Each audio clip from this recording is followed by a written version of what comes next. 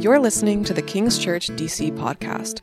King's Church is located in the heart of Washington, D.C., and exists to make Jesus known in our city through enduring presence that brings personal conversion, purposeful living, and community reconciliation. We hope you enjoy the following sermon.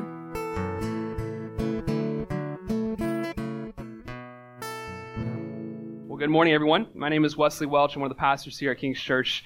Delighted to be with you as we begin our study in Ephesians, which we've been saying each week as the sermon slide asks the question, who is the church?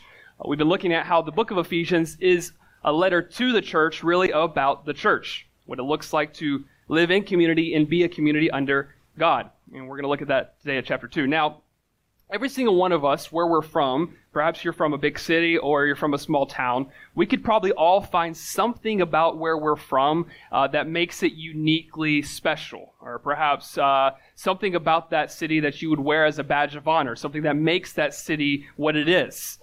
The city I grew up in has one of those things, and it is high school football. Now, I know many of you are saying, well, yeah, duh, like every small town in America, right, would say it's high school football. But no other town was given the title from Sports Center, from ESPN, called Titletown, USA, other than my town of Valdosta, Georgia. That's real. I was there.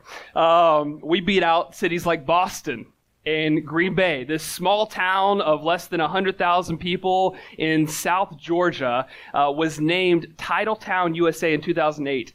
If you go into the town, the street signs that say, "Welcome to Valdosta," underneath it's going to say, "Wintersville, USA." Right? That's a way to welcome someone to come to your town.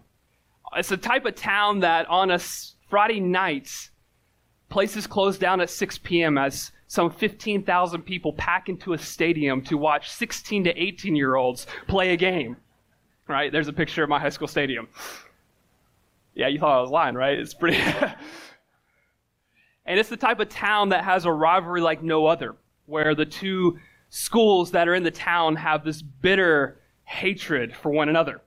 And they gather every year for what they call the Wintersville Classic, which is anywhere from literally 15 to 20,000 people show up for this game. I think there's a picture of one of the more recent ones next. Now, in these moments, you have to choose a side. You're indoctrinated from birth to choose a side. And there was no one who indoctrinated me more than my sweet grandmother, who is on this next slide here. There she is. Yeah, she's sweet, isn't she? She's fierce too, guys. All right.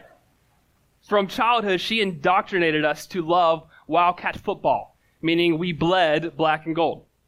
To the point where one day she called me heartbroken because my cousin, her other grandson, was going to the Crosstown High School. That my uncle, her son, had disowned her love for the Wildcats. So much so that he went to the other high school. And I remember her after church one day talking to me about this. She was so torn up about it. And she goes, "Wesley, I want him to do so well, but I never want his team to win." Like, I want him to do so well in life as long as they never win. And I remember a story of her hatred so deeply for this team that she went with a friend to their football game only to stand on the home side the entire game rooting for the other team. She deeply bled black and gold. To the point where one day someone confronted her about this, about her grandson who was playing for the Crosstown team. And they said the famous line to her, "Miss Betty Ruth," such a sweet Southern name, right? "Miss Betty Ruth, don't you know that blood is thicker than water?" And she stared this woman in the eyes, and she said, I'll never forget it, "Not when your blood bleeds black and gold." And I thought, man, this woman, she's something else. Now, I use that as an example, but the reality is that we live in a world where division is pretty common, where rivalry is common. And what rivalry naturally leads us to is this thing called hostility. It leads us to a place where, whether subtly or not so subtly, we seek to divide over things in our lives, to divide ourselves from one another. It can be something simple like a high school football team, or it can be more substantial like a political party affiliation, or even perhaps higher stakes, an ethnic or country divide. We live in a world filled with division, filled with rivalry, filled with a disharmony between humanity. But God calls us to a different reality. He calls us as those who have been saved by his grace to be saved into something for a greater purpose than ourselves. And there is one institution on the planet. There is one place, there is one people that can truly rise above the differences that divide us in this world. And the Bible calls it the church. It is the new community created by his grace. And that's what we're going to look at today. And that is really our main idea, that in Christ and in Christ alone, in Jesus, he alone can unite us into this new community. By his grace, he can bring people who are not like one another into a family and unite us together. Our outline's going to flow from the text today. We're going to look at 4 C's. I'm going to try my best at alliteration today, okay?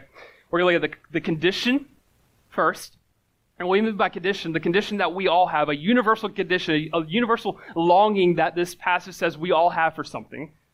And really the consequence that flows from that condition, that if we live in that condition, there's a consequence to our actions. And thirdly, really the cure. What is the cure for our condition? And finally, what is the community that is made possible because of the cure? What is the community that is made possible because of the cure?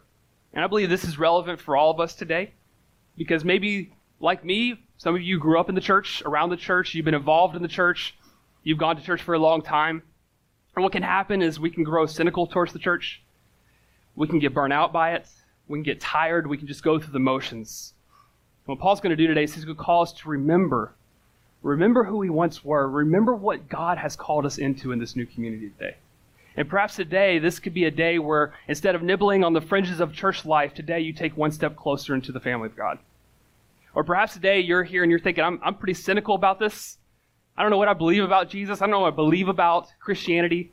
I'm pretty cynical about this institution you call the church. Perhaps you have a mind like that of Thomas Paine, who was a great political philosopher and supporter of American independence, who said in the Age of Reason, all national institutions of churches, whether Jewish or Christian or Turkish, appear to me no other than human inventions, set up to terrify and enslave mankind and monopolize power and profit. Perhaps you have a view like that, where you look at the institutional church and you just look at it with disdain, with skepticism. And what I hope that the Bible will teach you today and show you is that it is not a human invention.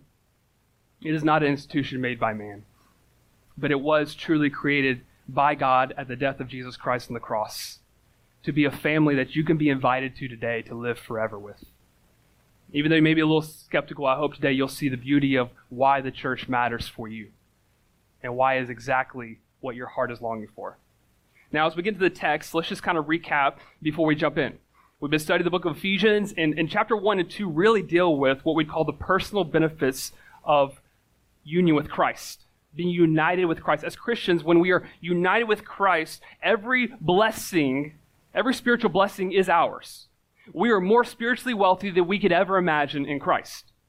And Paul kind of teased this out for us in chapter 1. He talks how we are secure in Christ because of this. He talks how we have this intimate knowledge, this relationship, friendship with God because of Christ. That we have a hope. That no matter if we're in the lows of life or we're in the mountaintops, we have a hope that is steady, that he who began a good work in you will carry it out to completion. And that hope is built on the resurrection of Jesus Christ. That one day we will be raised with him. And then last week, or 2 weeks ago, we looked at the first half of Ephesians chapter 2, which says this is all made possible because of God's grace. These individual blessings of knowing Christ and being in Christ are made possible because we've been saved by his grace. We've been transformed from death to life. And then we get to verse 11 here. And the first word says, therefore, remember. It's a transition.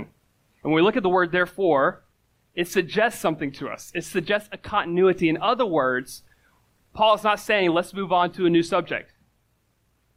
Paul is connecting what he's about to say based on what he's already said. So we can't understand the first half of chapter 2 without understanding the second half of chapter 2, and we can't understand the second half of chapter 2 without first rooting it in the first half of chapter 2. In other words, all the personal benefits of knowing Christ, of being united with Christ, also unites us to one another. It impacts us relationally, which we're about to see in this text. In essence, when we are saved, when we experience salvation as described in Ephesians 1 and the first half of chapter 2, it should lead us into this community, the church. It leads us to involvement with God's people. So he's connecting these things. He says, therefore remember that at one time you Gentiles in the flesh called the uncircumcision by what is called the circumcision, which is made in the flesh by hands. Remember, there's that word again, remember, that you were at that time separated from Christ, alienated from the commonwealth of Israel, and strangers to the covenants of promise, having no hope and without God in the world. Paul begins with this remembrance. He says we got to jump into this and we have to remember who we once were. We have to remember where we've come from if we want to know where we're going. We have to ask those questions of remembrance if we're going to have a sense of gratitude and beauty and awe of what we've been brought into in the church. We have to remember. And Paul says, remember that you once Gentiles, you were once considered the uncircumcision, meaning you didn't have the physical sign of the covenant. You were once separated from God. And remember, you were once those looking outside the Commonwealth of Virginia. The Commonwealth of Israel, right? Why does Virginia have to be different? Okay. Every time I read this week, I thought about Virginia. The Commonwealth of Israel, right? This nation under God. Gentiles, you were strangers, you were foreigners to that. What is Paul ultimately saying here? He's saying that you were without God in verse 12.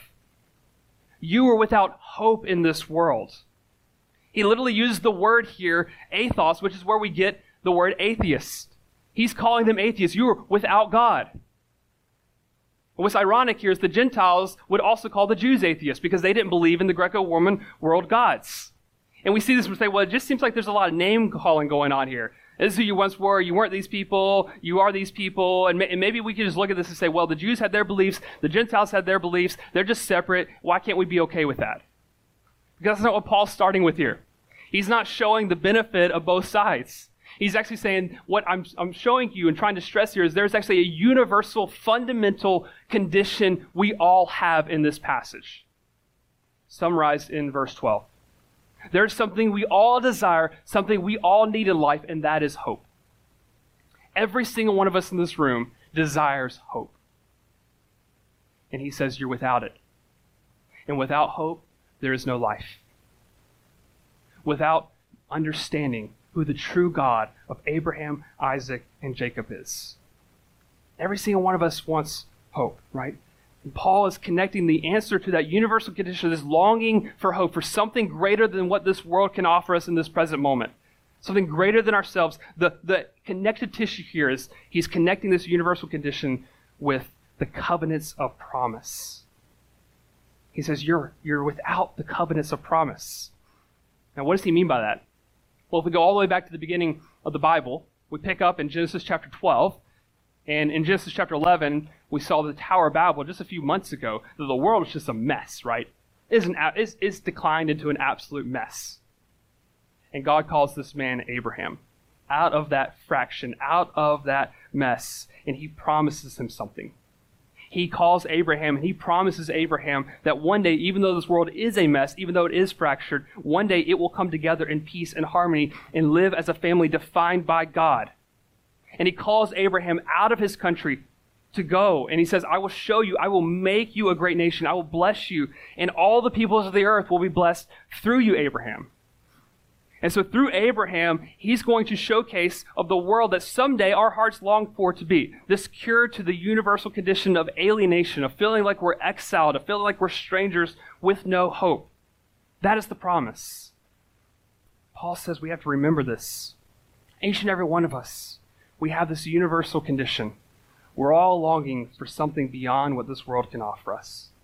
We're all longing for something beyond just the personal goals in which we strive for. Deep down inside, we know that we're longing for a life that never ends. We're longing for a love that never ends, a peace that never ends. We know that that's where we're supposed to live, and yet everything around us feels like we're a stranger, that we're an alien, that we're foreign, that we're an exile. All the way back to the Garden of Eden, when Adam and Eve left that garden, all of us feel this tension, like we're living as exiles. We've all felt it at some point. Maybe you've moved to a new city and you feel like you're a stranger in that land. Maybe you've been rejected by a loved one or a romantic relationship and you feel like an exile at that moment. Maybe you feel like you're a stranger to yourself sometimes. And this ideal state of a sense of belonging and this ideal state of sense of knowing who I am seems to elude us time and time again in this world. But yet we see around us that we're just supposed to all get along, right? We're supposed to just enjoy this life and get along. We see on the way back from the men's retreat, we saw the old bumper sticker that says just coexist, right? Like we just coexist, all right? We should all just sing Imagine by John Lennon. Everything's going to be okay. We'll all get together. But yet we live in a world where that seems to elude us. It seems like not to be reality. We have this human condition, this longing within us for something deeper. And Paul says that is hope. Notice he doesn't start here by giving us a PowerPoint presentation of here's the church. He says, no, we first have to remember, what is this condition? What are we striving for? What are we longing for? Because God has made a way for that longing to be fulfilled. And it's not by an institution made by human hands. It's by a family that God creates the covenants of promise. And he says, remember that God is making a way for us to belong, but first we have to see that we desire that hope. But then as we continue, we see the consequence if we live in that condition of no hope. Verse 14, he says, for he himself, being Christ, is our peace, who has made us both one and has broken down in his flesh the dividing wall of hostility, by abolishing the law of commandments expressed in ordinances, that he might create in himself one new man in place of the two, so making peace, and might reconcile us both to God in one body through the cross, thereby killing the hostility. So if we all have this common condition that we are without hope apart from God, apart from Jesus, and we have a longing for that hope within us, what does that naturally lead to? Well, he says there's actually a consequence. And we see it in one word in this text, in these verses, and that is the word hostility. The exact opposite of peace, which Christ brought. Hostility, the feeling like we are at odds with one another. The feeling sometimes of hatred or enmity or disdain for another. This is the outpouring. This is the consequence of our condition of alienation. When we feel like we're strangers to this world, it is not just some existential crisis between us and God. Paul says that it produces hostility between the flesh and blood. It presents a hostility between one another. And we know this to be so true, right? When relationships break down in our lives, don't we feel a greater sense of alienation? That condition of feeling like we have no hope, that we're strangers in this world, it creates more hostility and makes it less and less likely that this is the home that we're created for. The condition leads us to this consequence. And even though, again, we know that we're supposed to get along with one another, oftentimes our world is described as a place of distrust, a place of gossip, a place of racism, a place of political tribalism, of distancing, of bullying, of isolation, of pride, all these things and more. It feels like this can't possibly be the world in which we're supposed to live in. Possibly the world that we're created to be in, the people that we're created to live with. What is the diagnosis? What is the why behind this? Well, the Bible says the answer, the reason why we live in this hostility is because as you read the narrative of the Bible, you see this rhythm in the Old Testament. That God says to his people, I am your God and you will be my people. And every time he proclaims that, we see harmony. I will be your God, you will be my people. Why is there harmony? Why is there unity? Why is there peace? Because when that reality, when that relationship is present, what we have in common is far greater than what divides us. When God is the center of our lives, when he is the cornerstone of our lives, when he's the foundation of our lives, when he shapes our identity, the way we think, the way we view our job, the way we view how we date, the way we spend our money, how we raise our kids, when he becomes the core of our identity, it brings peace and unity because what we have in common is greater than what divides us. But the Bible also reminds us of this, that we fail to live in that rhythm. That sin actually becomes our God. And we begin to live as if we don't need anyone else because we are our own on God.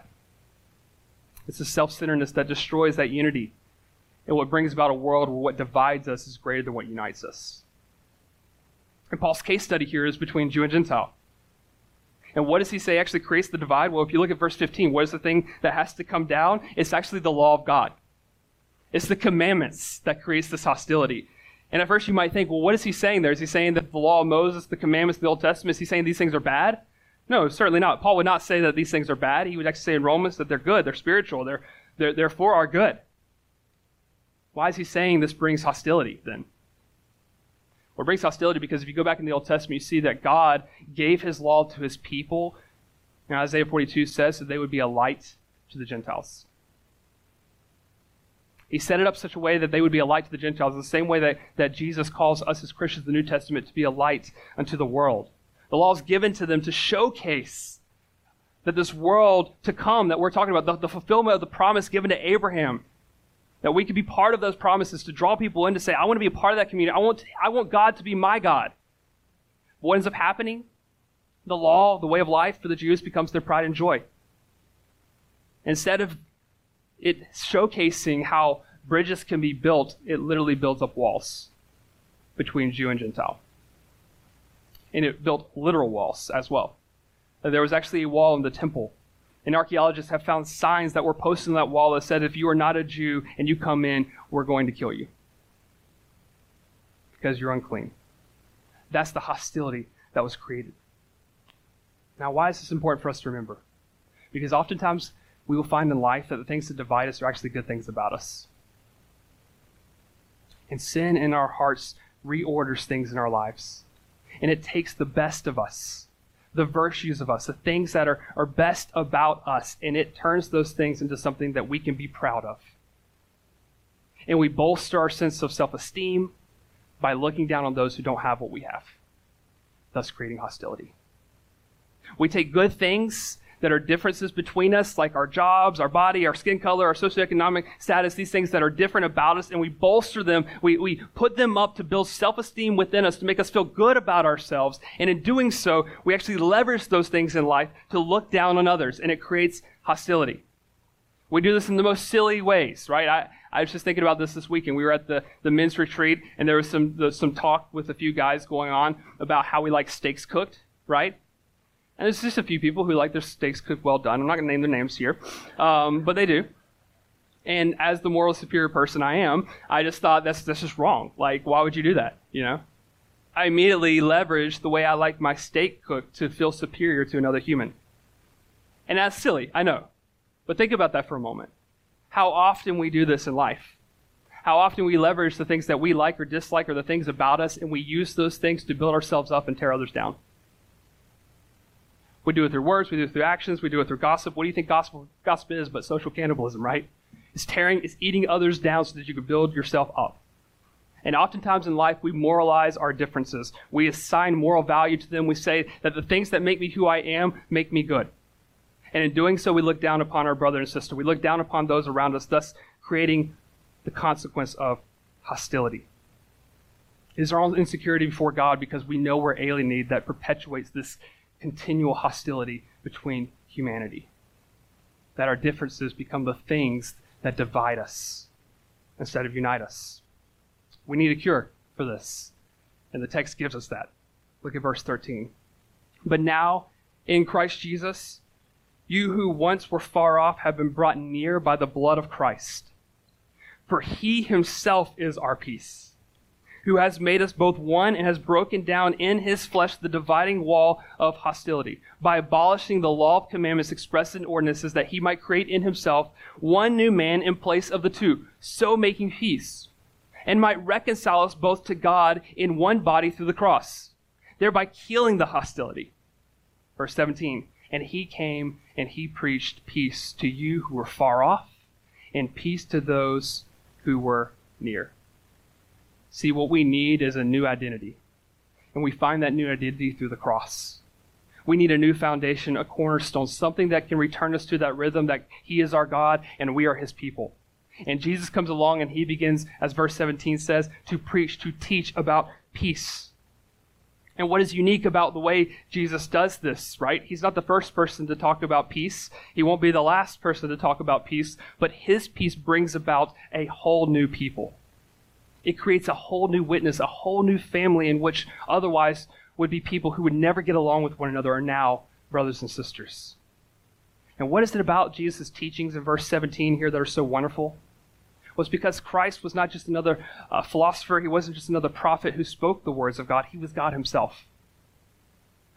When he came and he preached peace, he was not just relaying a message from God. He is God. When he showed up, he spoke. They were divine words. But it wasn't just the words that he spoke that brought peace. It was he himself who is our peace. It was through his death that we receive peace. That Jesus himself died. And when you put these two things together, you can understand how Christianity has the one remedy, the one cure for what breaks down the walls of hostility in this world and brings about a unity that can only happen through the uniquely death of Jesus Christ on the cross for you and me. That's how much he cares for us, how much he loves us, and the one way in which he can unite us as a family. And what happens when he unites us? Well, you know what happens? We become the same. We become to see that we're more alike than we are different. How does that happen? Well, again, look at verse 17. Who does he preach to? He says he preaches to those who are far and those who were near. In essence, what he's saying there, he's preaching to the Gentiles who are far outside of the covenants of promise and those who are near, the Jews. He preached to the quote-unquote pagans, and he preached to people who would sit in a room like this. What does that mean for us? It means that our relationship with God, it means that our being right with God is not dependent on you being in church today. It doesn't matter if you show up to church. It doesn't matter how often you read your Bible even. It doesn't even matter if you do the thousands of activities we offer at this church through our announcements. It does not make you right with God. Being religious and good has nothing to do with it. And maybe you grew up as in the category of near. Maybe you grew up in church thinking that God loves you because you're good. Maybe you grew up thinking God loves you because you are doing all the things right. And what that leads to us is a radical insecurity. Because we know it's not true. And it leads us to look down on other people who aren't in our churches. But Jesus came and he says, no, I'm preaching to everybody. Because everybody, near, far in this world, whether religious or not, have the same fundamental problem that they can't solve on their own. That's why we need this change of identity, because it's making us all the same. It's helping us to understand that we all have the same common problem. And it is far greater than what divides us. But we are all in need of God's grace. No matter who we are today, everyone needs it. We are equally lost and equally in need of God's grace, whether we're far off or near. You know, the thing that makes us the same is what he does to the cross in verse 16. He kills this hostility. He puts it to death. How does his death put the hostility to death? Because Jesus is the only one who could ever live up to the law of the commandments in verse 15. How can it be abolished? It's because he's the only one who can live up to those demands. There is not just hostility in this world between humanity. It is not just my hostility with God, but it is also God's hostility towards me that needs to be solved. That there is wrath from God that burns against us. The Bible says it is his settled, just disposition towards anything in this world that is undermining the world in which he created. That good and perfect and pure, peaceful and loving world in which God has created. And when we're undermining that through our hostility, through the way in which we live as we are our own God, he is not going to allow that to perpetuate. He will have his day in court. There is not just hostility against God, there's not just hostility with one another, but his hostility is against us. But it was killed on the cross because when Jesus went to the cross, he lived that perfect life. He lived against above and up to the standard of God's commandments. And Jesus goes to the cross, and you know what he says? You know what he displays for us? He says, I'm going to take your place. I'm going to receive that hostility. I'm going to become the one in which God is angry at because of sin. I'm going to take on that hostility for you. And you know what that makes us the same? It's because of what verse 18 says.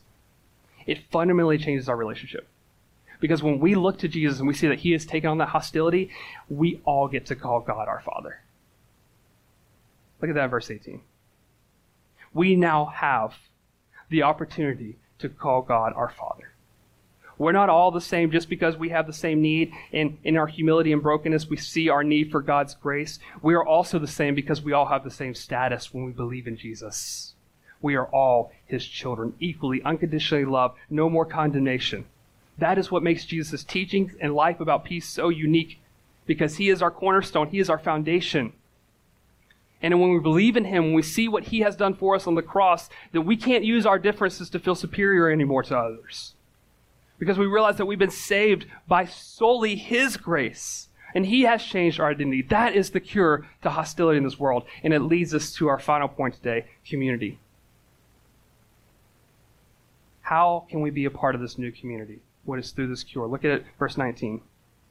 So then you are no longer strangers and aliens, but you are fellow citizens with the saints and members of the household of God, built on the foundation of the apostles and prophets, Christ Jesus himself being the cornerstone, in whom the whole structure being joined together grows into a holy temple in the Lord.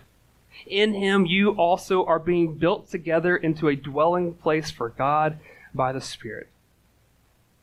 Paul ends here reminding us that to be a Christian means that we're not only called out of that alienation, but we're called to live in a completely different community. We're called into something.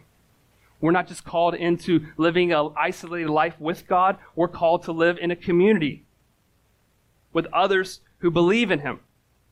We're called out of that hopeless condition and exiled life to live completely and differently inside a community that is his family. Now, I know sometimes this is hard for us to grasp because we do live in a society that is becoming increasingly personalized and less corporate. You can read any major outlet. I researched articles from NPR, New York Times, the Pew Research even, and they all point to the same growing trend.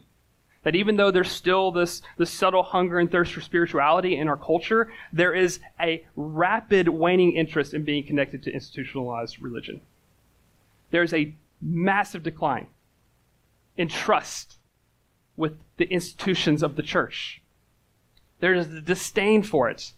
There's a separation, a desire to be isolated from it. But St. Augustine puts it quite graphically, I think, in this quote, but so well for us today. One of the early church fathers said this: yes, the church in many ways is a prostitute, but that prostitute is the bride of Christ, and she is your mother, and you have no right to abandon her. There are several metaphors that flow from this text that make it unthinkable for us to consider that we could be created by the triune God who is in relationship and be vitally connected to him and yet have a disjointed relationship with his family. As dysfunctional as the family of God is during certain seasons, and we can all admit to that, it is not healthy nor wise to amputate yourself from the body of Christ if you are a believer. If you want to have a relationship with God where you know the hope of his glory promised in Ephesians 1, if you want to be more like Christ and you're trying to do it without the church, then what you've done is invented a different God than the God of the Bible. Because that is not the Christian life. We are made for community. We are immediately placed in this new community when we believe upon Jesus. And this is what he says defines this new community. He calls us citizens with the saints, meaning that when we become a Christian, we are not primarily from our hometowns anymore. We're not primarily even from the United States or Asia or Africa anymore. We're not primarily defined by our race, white, African, Asian anymore. We are now citizens of another kingdom. Our nation is the kingdom of God. Our allegiance is to a new king. That first kingdom, his kingdom. It does not mean that we don't owe allegiance to the places where we live, but the countries in which we live in. C.S. Lewis famously said the best citizens of this present world are the ones who are the citizens of the next, right? But it means that we should see that this is a far greater impact on us than what we formerly identified with. We are now citizens of a new kingdom with the saints. We're also members of God's household. This is referring to adoption, which we talked about a few weeks ago. The doctrine of adoption. When we're adopted into a family, what does that mean? We become a part of that family. You take on their last name. You take on their primary language. You take on their values. If they move to a different state, you move with them. Right? In essence, what is saying here, when we become a part of this new community, we are more Christian than I am a Welsh, which is my last name, right? I am now formally in the family of God. And I am first and foremost a brother in Christ before I'm a member of the Welsh family. And Jesus himself says this in Luke 8, when his disciples are like, hey, your family's outside. He says, no. He looks at the disciples and says, here are my mother and brother. Whoever does the will of my Father in heaven is my brother and sister and mother. It doesn't mean we abandon our families. It doesn't mean we abandon our culture at all. But it means that first and foremost, our fundamental identity is that we are part of the family of God. And then we're also a holy temple, he says, being built up brick by brick, held together by mortar. We're cemented together, pointing to this indestructible bond we have, this beautiful representation that we've been reconciled into one body, this new humanity through the cross. We're one body now, and that body is awkward, and that body has issues, right? My body is awkward and has issues, okay? I'll just share one with you. Now you're gonna notice it all the time, so I shouldn't do this, but I'm going to do it anyways. I have weird ankles, okay? I really do. I'm triple jointed in both of my ankles, which means, yeah, I know, right? Which means as a wannabe athlete growing up, I was the most clumsy, somewhat athletic kid. I don't know how it worked, but it did. I had to wear these ankle braces that were so restrictive on my movements to help me so I didn't break my ankles every time I played sports. I had to learn how to walk a certain way to help me so that I could run on the football field and not trip over myself every time, okay? Now, I have a few options with my weird ankles. I can do what I can to support them. I can do what I can to train myself to walk a certain way, or I can just get rid of them. Just amputate them, right? Just get rid of them. If I do that, I'm going to lose a huge function of my body, right? I'm no longer going to be able to run or walk. Now, sometimes we treat the church the same way, right? Are we disillusioned with the church today? Maybe you should be. Maybe you should be. Because as I see it, the church today is the same as it was in Ephesus. It is a collection of incomplete, high-maintenance, dysfunctional individuals. You're one of them, I'm one of them. And you're welcomed here, just like I am. We all have our issues, guys.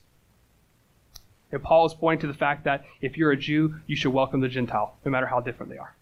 And if you're a Gentile, you should welcome the Jew.